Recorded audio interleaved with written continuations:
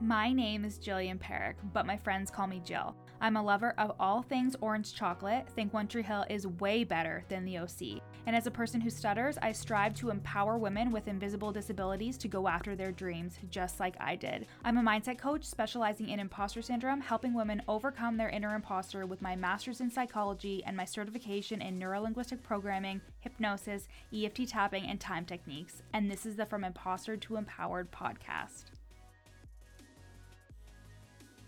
This podcast is for you if you're an entrepreneurial woman trying to navigate the online space with a lot of passion and a lot of uncertainty. If you feel like your ideas are unoriginal, that your message isn't necessary or important, or like you're a complete and total fraud, then you've come to the right place. This podcast will take you from imposter to empowered with ninja-like brain hacks, easy to implement strategies, and uplifting real talk to make you feel like everything you want is in reach.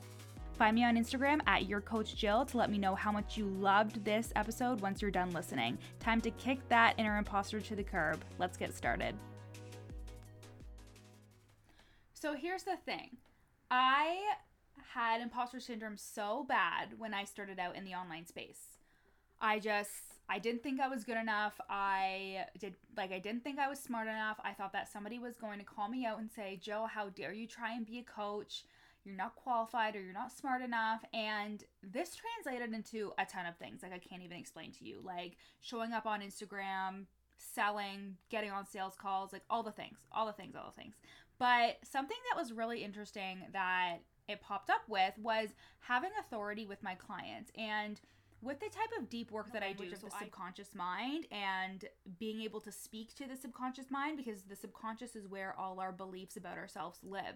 So in order to really do some substantial change in how you think about yourself and how you think about your success or your potential success, you have to dig into those beliefs, uncover and release so you can become a better, more improved version of yourself, so to speak. There's so many things about it, but that's like the simple versions, the Coles Notes.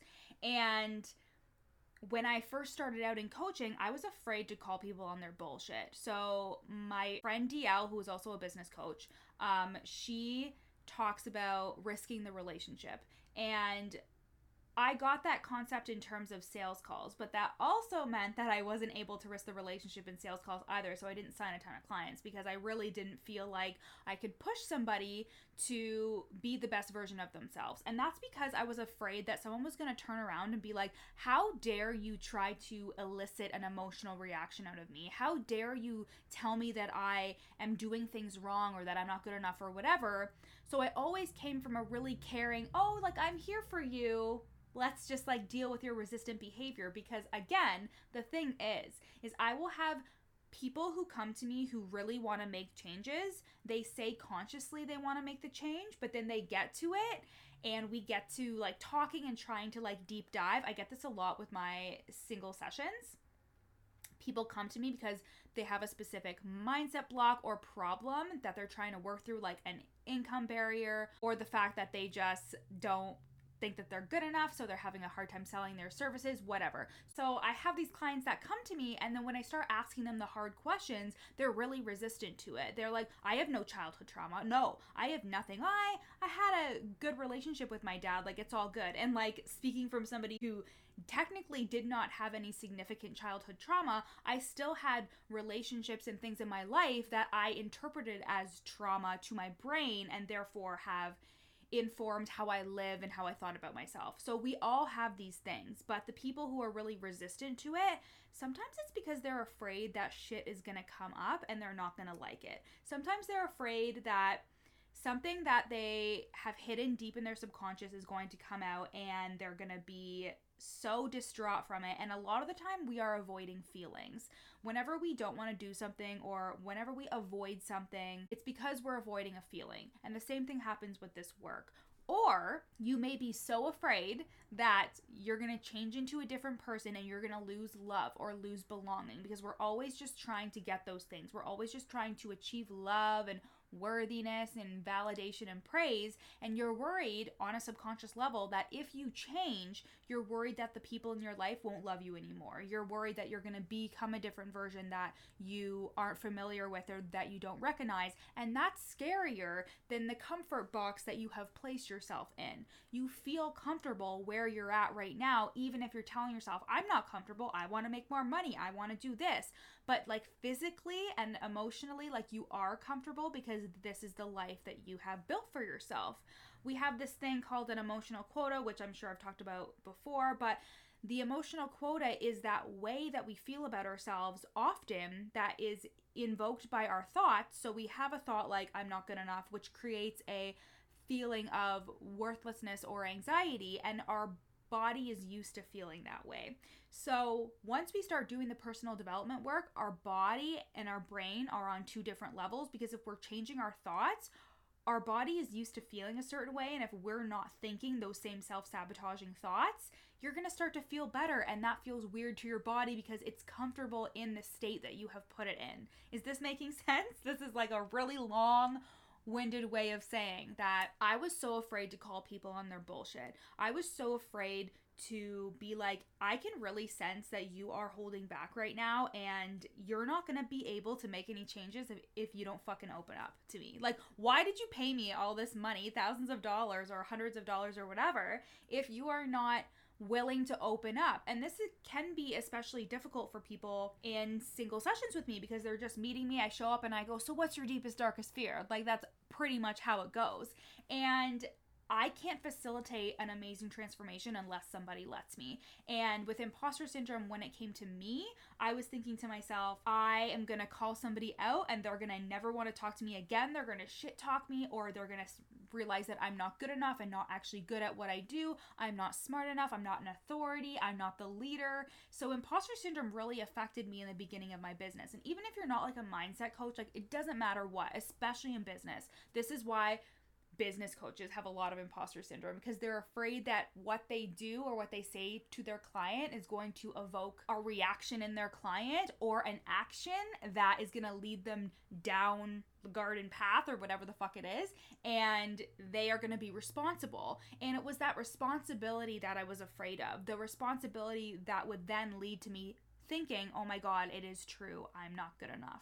So doing this deep, dark work was actually super necessary for me, because when I got into the online space, I'm like, I'm going to talk about imposter syndrome, but I'm good. I don't need any coaching. I don't need any therapy. I don't need any this or that. But when I actually did those things, because I wasn't seeing results in my business, and I thought, what do I have to lose? At the most, I'll be able to really work on my own self-worth and self-esteem and like really feel good about myself. What do I have to lose? A whole world opened up for me in terms of being like, the deep work is where you need to start. And this is why I always say, like, the mindset work like needs to come first, because even if you're not making any big money in your business, I mean, you can hire a business coach and a mindset coach at the same time. You totally can. But a lot of people take the route of strategy first, but then they have a hard time implementing, and that's because they haven't worked on the internal stuff. And basically what I'm saying is that if you don't do the shit for yourself, if you don't invest in yourself, if you don't work on yourself and work on your own mindset and your own personal development, if you are in this world, if you are a coach or a service provider or whatever you do, if you own your own business and you're in the business of helping people, even if you don't own your own business, if you're a human resources assistant or whatever it is, if you're in the business of helping somebody and you don't feel like an authority, you feel like someone's going to call you out, you don't feel like you can say anything, you're not going to do your best work. You're just not. You're not going to do the work that you know that you are capable of doing, and that is going to affect your results and affect how you see yourself, because if you don't get good results, you're going to think, well, I guess I really am a fraud. But it's because you're not showing up authentically as you can. You're not pushing the limits. So I had a human design reading, and with this human design reader, I am a generator, and she said, you are actually meant to stir the pot. You're meant to say controversial things. You're meant to shake things up for people because you shine a light on them that they haven't seen before. You are a reflection of what they need to work on and fix and work through. It was like, boom, like I felt like my brain just like exploded, because I was like, holy fuck, I've always made myself feel so bad for calling people out or like being that salt in the dish soap. You know when you put salt in dish soap or something and everything separates? That was a terrible example. But you know when that happens, and I was meant to do that, but I always thought that that's what was wrong with me. So I learned to mute myself. I learned to not actually say what I wanted to say. And that led me to think that I wasn't doing what I was meant to be doing. But as soon as she said that to me, it opened up my eyes. I was like, oh, so I'm meant to call someone out on their shit. And the more that I did, the more that shit opened up for me. I had been doing that before, but tentatively, because I was like, I'm afraid like people are going to be mad or whatever. But I had worked through a lot of stuff before this human design reading. This was just the confirmation that I needed to keep doing this and that it was good, because once I started doing that early in 2020 with my clients, I noticed such a huge shift in the results that they were getting, and I was giving them the permission that they needed to work through this shit and work on themselves, and that they would come out better on the other side. And again, that can be scary because everybody is responsible for their own transformation, but I had to take responsible for the transformation that I was facilitating for them, and that meant being my most authentic and true self and pushing my intelligence and my skills to the brink to make sure that they got all of me. And that meant calling them out on their bullshit. That meant calling them out and being like, you're holding back right now, and this resistance, like, the resistant clients are the ones that get the biggest results now. I'm like, I don't buy whatever facade you're trying to put on for me right now, or whatever wall you're hiding behind. What is so fucking scary about this? And it just like breaks through the wall, and they feel like they can really just like be honest and open, because we hold a lot of shame. We really shame ourselves for all these things that has happened in our life, or all these beliefs we have about ourselves. We shame ourselves and we stay silent, and we think, well, I can't think that that's trauma, because if I do, like, people are gonna make fun of me, or they're gonna be like, that's not real trauma. And it's just not true. It's all bullshit that is meant to keep you small. So if you are a mindset coach or any type of service provider and you're experiencing clients who are resistant, or if you yourself are resistant to making deep changes in your life and in your mindset and in your personal development, if you haven't seen any fucking results in your business, and you know, well, I've seen a lot of people talk about doing the mindset work because you're riddled with anxiety every day, or you constantly have thoughts of I'm not good enough, then maybe you need to look at yourself and think, do I need to do this work? And what am I so afraid of happening when I do? That is a question that you really need to ask yourself. And that is something that if you are working with a resistant client, this is something that you can ask them too. But don't be naive. You could be the smartest fucking peach on the peach tree. And those people I actually call out the most, because I am a super smart person, and I was always very resistant to stuff like this, because I was like, I know better, I know best, I'm so smart, I'm the smartest fucking peach on the fucking peach tree, I know everything. And I fell flat on my ass whenever I started to do this work, because I realized, like, I'm not immune to these negative thought spirals, and I was actually going to learn more about myself and have a more successful business if I was willing to go inwards and do the work that I needed to do to be successful. And I'm so glad I did. And now those smart people that I call out, I'm like, listen, I know you think you got it all figured out, but I promise you this is going to help you. Just release the resistance to it. You are safe. You are okay. I've got you. Nothing bad is going to happen. You are going to feel a little bit of emotional resistance, but you will be okay, and you will come out even stronger on the other side. And I will be here to guide you every step of the way. And that's the tea. That is it for today, folks. Love you guys so much. If you have any thoughts about this, let me know. If you are like, shit, I really need to do this mindset work that Jill talks about, at the link in my show notes, you can grab the From Imposter to Empowered course that takes you through my signature methodology, Find and Defeat, to help you figure out where your negative beliefs are coming from, help you uncover them, release them, and rewrite them to become the most empowered version of yourself. And at the link in my show notes, again, you can grab that, and you can use the coupon code FITE podcast for 15% off that course. Okay, I love you guys. Bye.